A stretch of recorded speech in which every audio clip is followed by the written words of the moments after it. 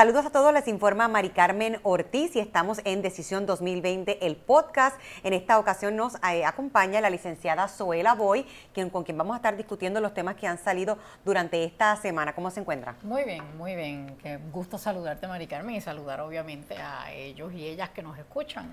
Así mismo es, y comenzamos, no sin antes decirle que pueden también ver la versión del podcast a través de decisionpr2020.com y comenzamos analizando el tema sobre cómo cree que la gobernadora y su gobierno han manejado la situación del coronavirus con estos casos sospechosos que al momento son 5 y también con la llegada de este crucero que arribó a las costas de Puerto Rico y al muelle y se bajaron todos esos pasajeros y también la directora de turismo incluso subió hasta allá a entregarle una placa al capitán. ¿Cómo usted cree que ha manejado la situación el gobierno? Pues mira, varios comentarios. El primero que tengo que hacer es que Puerto Rico en este momento, luego de haber pasado los huracanes, los terremotos, la gente, el pueblo que nos habla, se siente con poca confianza en el gobierno. Así que si hay un momento importante en el que el gobierno de turno tiene que hacerlo bien, es ahora. Porque no solamente para que pueda enfrentar la situación de esta emergencia del coronavirus, pero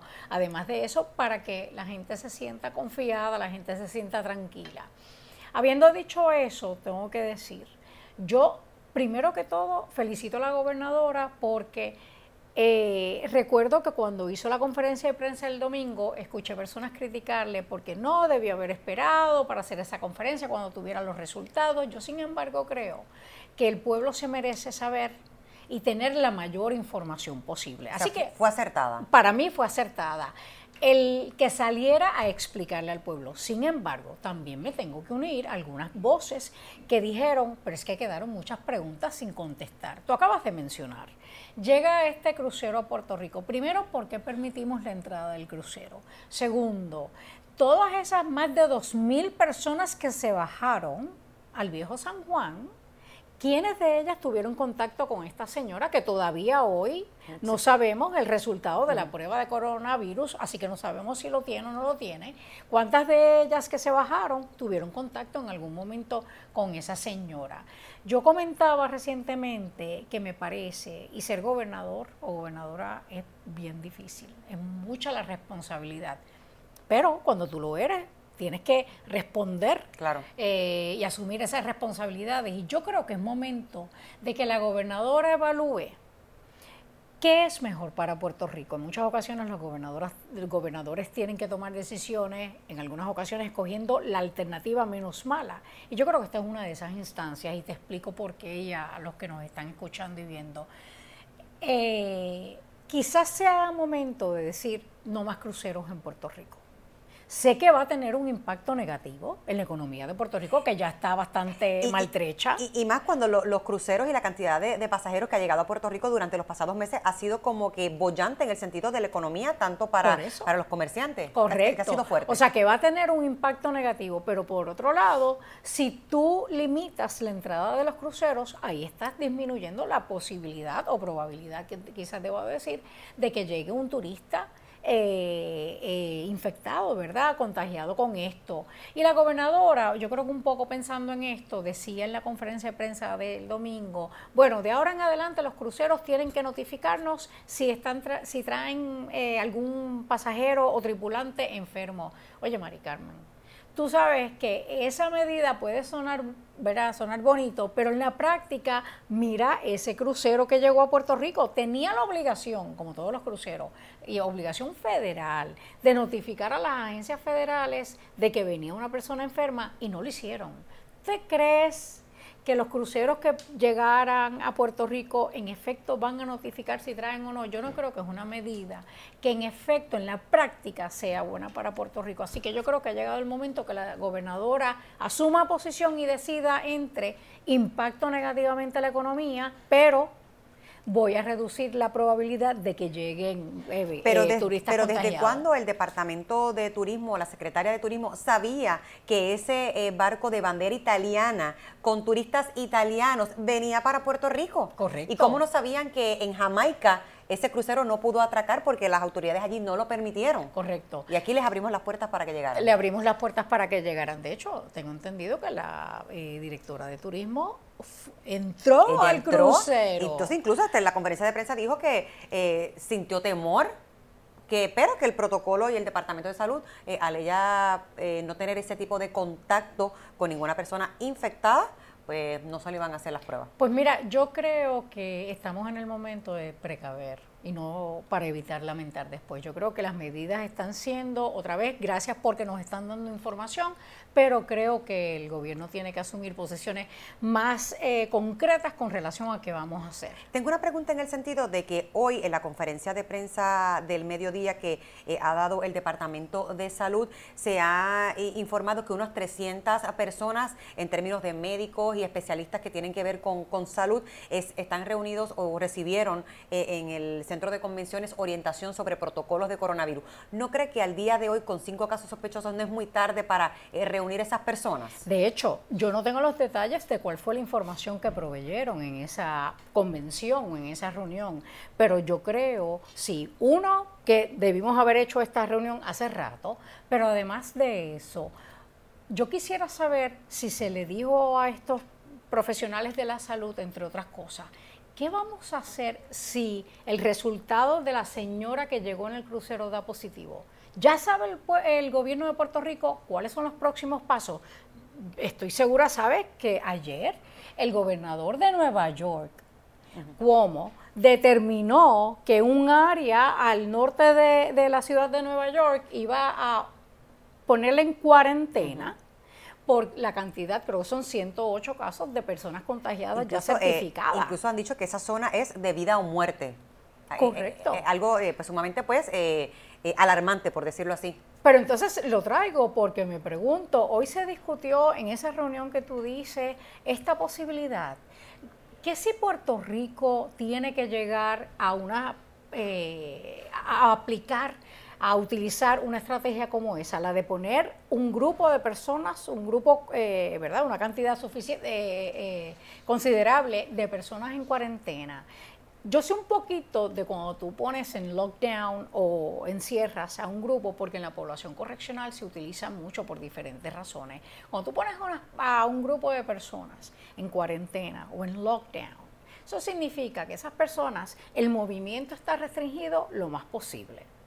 Así que dependen de que el Estado le provea todo. Además, el contacto con otras personas se limita por completo. De hecho, yo me pregunto si el resultado de esa señora, que yo espero que no, pero si el resultado viniera positivo, ¿qué va a hacer Puerto Rico? ¿Con cuánta gente, insisto, en el viejo San Juan esa mañana? Esos pasajeros de ese crucero tuvieron contacto. Vamos a ponerlos en cuarentena para evitar. Así que creo que hay muchas preguntas. Y otra pregunta que yo no he escuchado hasta el momento, ¿verdad? Traerla a la mesa para discutirla es, ¿qué vamos a hacer con la población correccional?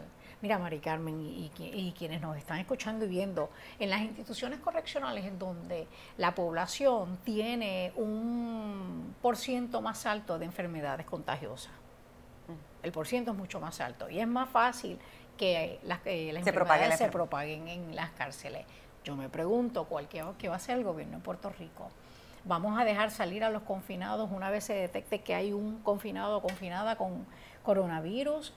Además de eso, y esto de dejarlos salir a la calle, pues, ¿verdad? Tiene sus repercusiones en la seguridad de la comunidad. Claro. Por un lado, pero por el otro lado, si los ponemos en lockdown o los encerramos, tenemos el presupuesto para costear el gasto de tenerlos en lockdown. Igual si tenemos en lockdown o ponemos en lockdown alguna de las comunidades. Así que tú sabes, yo tengo que concluir, Mari Carmen, que otra vez gracias por estarnos dando la información al gobierno de Puerto Rico. Sin embargo, creo que hay demasiadas preguntas sin contestar. Bueno, pues veremos a ver qué sucede, porque aún no han llegado los resultados de esas 5 pruebas que ya, o la muestra que se enviaron al CDC para que se hagan esas pruebas, así que veremos a ver qué surge. Pero otro tema que queremos analizar en el día de hoy es que la gobernadora y el Departamento de Justicia se niegan a entregar el informe del almacén, del mal manejo de suministros que hubo en el área de Ponce. Han acudido ahora al tribunal apelativo. Sin embargo, las vistas que lleva la comisión que investiga estos casos en la Cámara de Representantes, ha dicho que no se descarta, Gabriel Rodríguez Aguiló ha dicho que no se descarta que hayan referidos incluso de la Secretaria de Justicia y también de Elmer Román como secretario de Estado, pero en aquel momento como jefe de la sombrilla de seguridad al panel del fiscal especial independiente. ¿Cómo usted ve la situación de que la gobernadora no quiera dar a conocer ese informe? ¿Qué es lo que se esconde? Mira, recientemente estaba con Normando en Edición Estelar y hablábamos de que sale este informe, que la Cámara de Representantes está llevando a cabo unas vistas y le pide a los representantes del gobierno que entreguen el informe, que por el otro lado la ASPRO y el Centro de Periodismo Investigativo también solicita, se niegan, y ambas entidades, Cámara de Representantes por un lado y las agrupaciones de periodistas por otro lado, van a los tribunales. En ambas instancias, en ambos casos, el tribunal determina, entrega el informe. En ambas instancias el gobierno insiste en que no lo va a entregar, pero hay una diferencia grande. En el caso de los periodistas, la jueza, cuando expide la orden de que entreguen, hace un resumen y hace mención de cosas específicas que están incluidas en ese informe. Y yo, ¿verdad?, no voy a aburrir con los detalles, me leí la sentencia y es impresionante. Cuando tú lees y te das cuenta que ese informe no tiene información confidencial alguna, que sería lo que justificaría no entregarlo. Claro, el que no se revelara. Correcto. Así que entonces te lleva a la pregunta, ¿qué es lo que dice ese informe? Que hay tanta preocupación de parte del gobierno de Puerto Rico, incluyendo la gobernadora de Puerto Rico, tratando de que no llegue a conocimiento del público. Yo te tengo que decir, a base de la sentencia del Tribunal de Instancia, me parece que no hay razón para que el pueblo de Puerto Rico no conozca los detalles de los resultados de esa investigación. Me entristece, y le decía a Normando recientemente que yo esperaba que no se apelara la decisión, me equivoqué. La insistencia de no divulgar ese informe de parte del gobierno es fuerte y me lleva a preguntar ¿qué contiene ese informe que no quieren que esté allá afuera? Y el hecho de que el presidente del Senado, Tomás Rivera Schatz, le haya pedido públicamente entonces también a la gobernadora Wanda Vázquez que revele ese informe, ¿qué representa esto para su campaña, obviamente de cara a una primaria? Pues mira, yo contrastaría dos cosas. Hoy el presidente del Senado sale, como tú bien dices, diciéndole a la gobernadora, el no permitir que esto salga al público, el informe, lo que está haciendo es creando especulaciones innecesarias. Entréguelo. Y yo tengo que decir que agradezco al presidente del Senado, porque es que eso es lo que se supone que hagan, y yo antes cuando estaba, es transparencia, es que el pueblo conozca, por un lado, pero por otro lado tú tienes a la gobernadora, creo que fue ayer, que estaba haciendo expresiones de que yo le voy a exigir al Departamento de Justicia que agilice la investigación porque el pueblo de Puerto Rico necesita saber el resultado. No, gobernadora, ya hay un informe que establece las conclusiones, y ese informe, el pueblo de Puerto Rico, porque el informe no tiene información confidencial, y así lo dice el Tribunal de Instancia, el informe es un instrumento que el pueblo de Puerto Rico merece conocer. Queremos conocer qué fue lo que pasó cuando aparece de momento este almacén que sabemos que los representantes del gobierno sí conocían de su existencia. ¿Tendrá repercusiones esto en lo que es su campaña? Pues mira, yo creo que sí. Por el hecho de la transparencia. Te decía cuando hablábamos del coronavirus que si hay un momento donde el gobierno tiene que hacerlo bien para rescatar la confianza del pueblo es pues tú sabes que yo creo que cuando tú tienes un gobierno que aun cuando ha sido instruido por los tribunales de Puerto Rico a que se haga público ese informe, y tienes el gobierno diciendo no lo voy a hacer informe, y no pueden justificar por qué no hacerlo público, creo que sigue minando no solamente la confianza del pueblo en una gobernadora o en una secretaria de justicia, es en el aparato de gobierno. Y ¿Cuándo vamos a comenzar a trabajar para, en lugar de minar esa confianza, empezar a ganar nuevamente la confianza del pueblo? Bueno, pues veremos a ver qué sucede, cuál es la determinación del Tribunal Apelativo. Correcto. Y en qué quedan esos referidos que haría entonces la Cámara de Representantes, porque ya sería por segunda ocasión, ¿no? Si no me equivoco, que sería referido una secretaria de Justicia al panel de fiscal especial independiente. Bueno, sabemos que cuando la gobernadora era secretaria pasó por esa experiencia.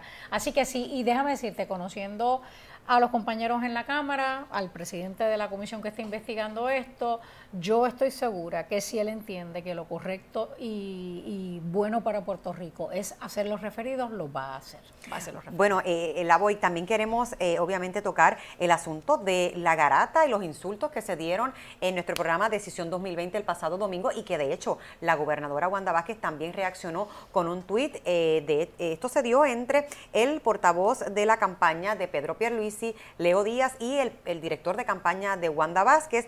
Pero un charlatán el charlatán es usted. Pruébalo. Por dinero. Pruébalo. Por dinero. Y de hecho la gobernadora dijo a través de este tuit: hago un llamado a todos los equipos de campaña de Puerto Rico a dejar a un lado los ataques personales, especialmente entre correligionarios. Las campañas deben ser de ideas dirigidas a resultados. Puerto Rico exige nuevos estilos, hagamos la diferencia. Mira, nosotras compartimos esa noche.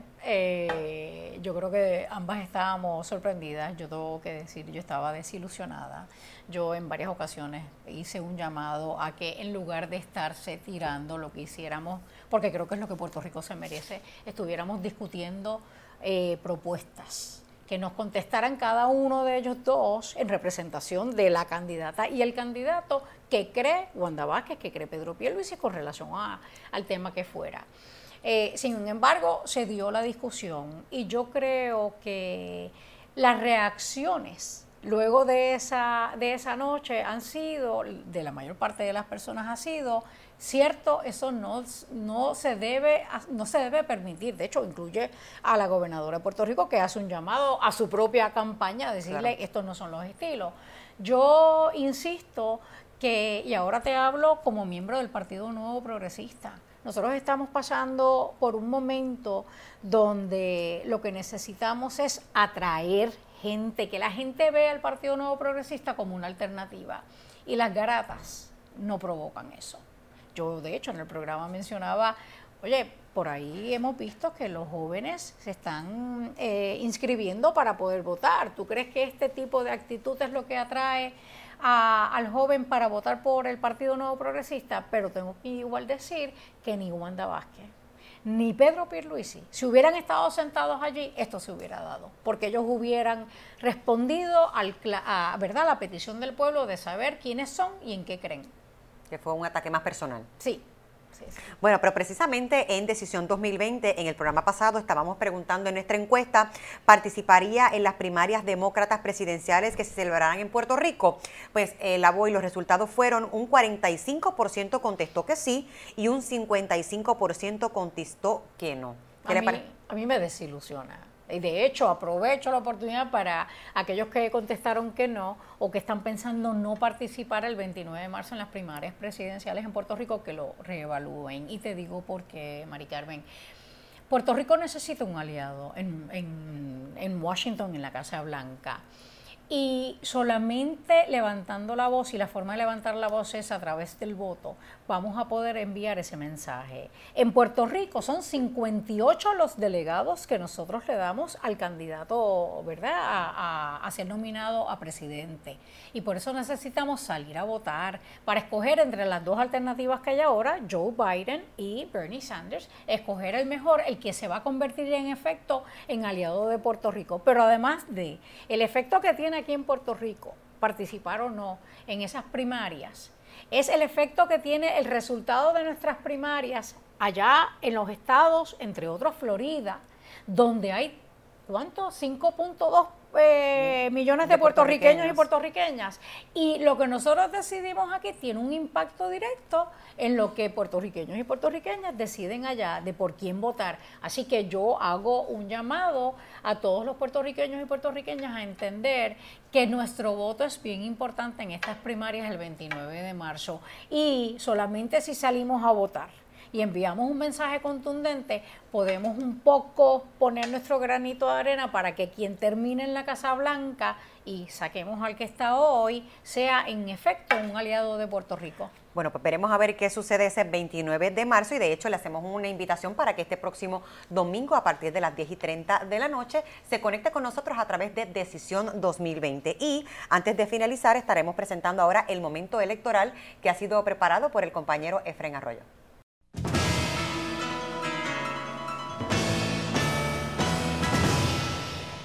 Cuando Juan Maribraz votó en las elecciones de 1996, su voto no contó.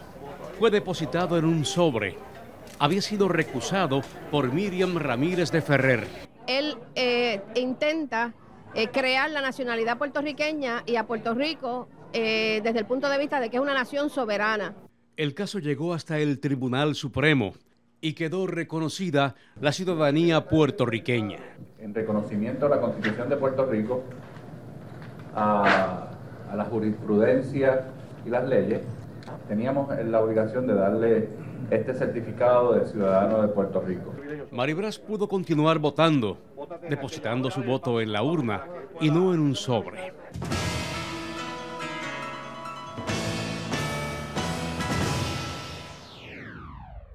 Bueno, eso es momento electoral.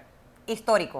Histórico definitivamente. De hecho, me encanta porque es la segunda vez que hago este podcast y siempre hay ese momento electoral que nos lleva nos transporta. Sí, nos transporta y nos provoca lecciones. La verdad es que, nuevamente, hablábamos hace unos minutos atrás con relación a la importancia del voto. Yo recuerdo ese momento cuando doña Miriam insistía en que lo que buscaba no era bueno para Puerto Rico, así que tengo que decirte, creo que el que no se haya contado ese voto, desde mi punto de vista, fue lo correcto por lo que significaba la posición de Maribraz en aquel momento.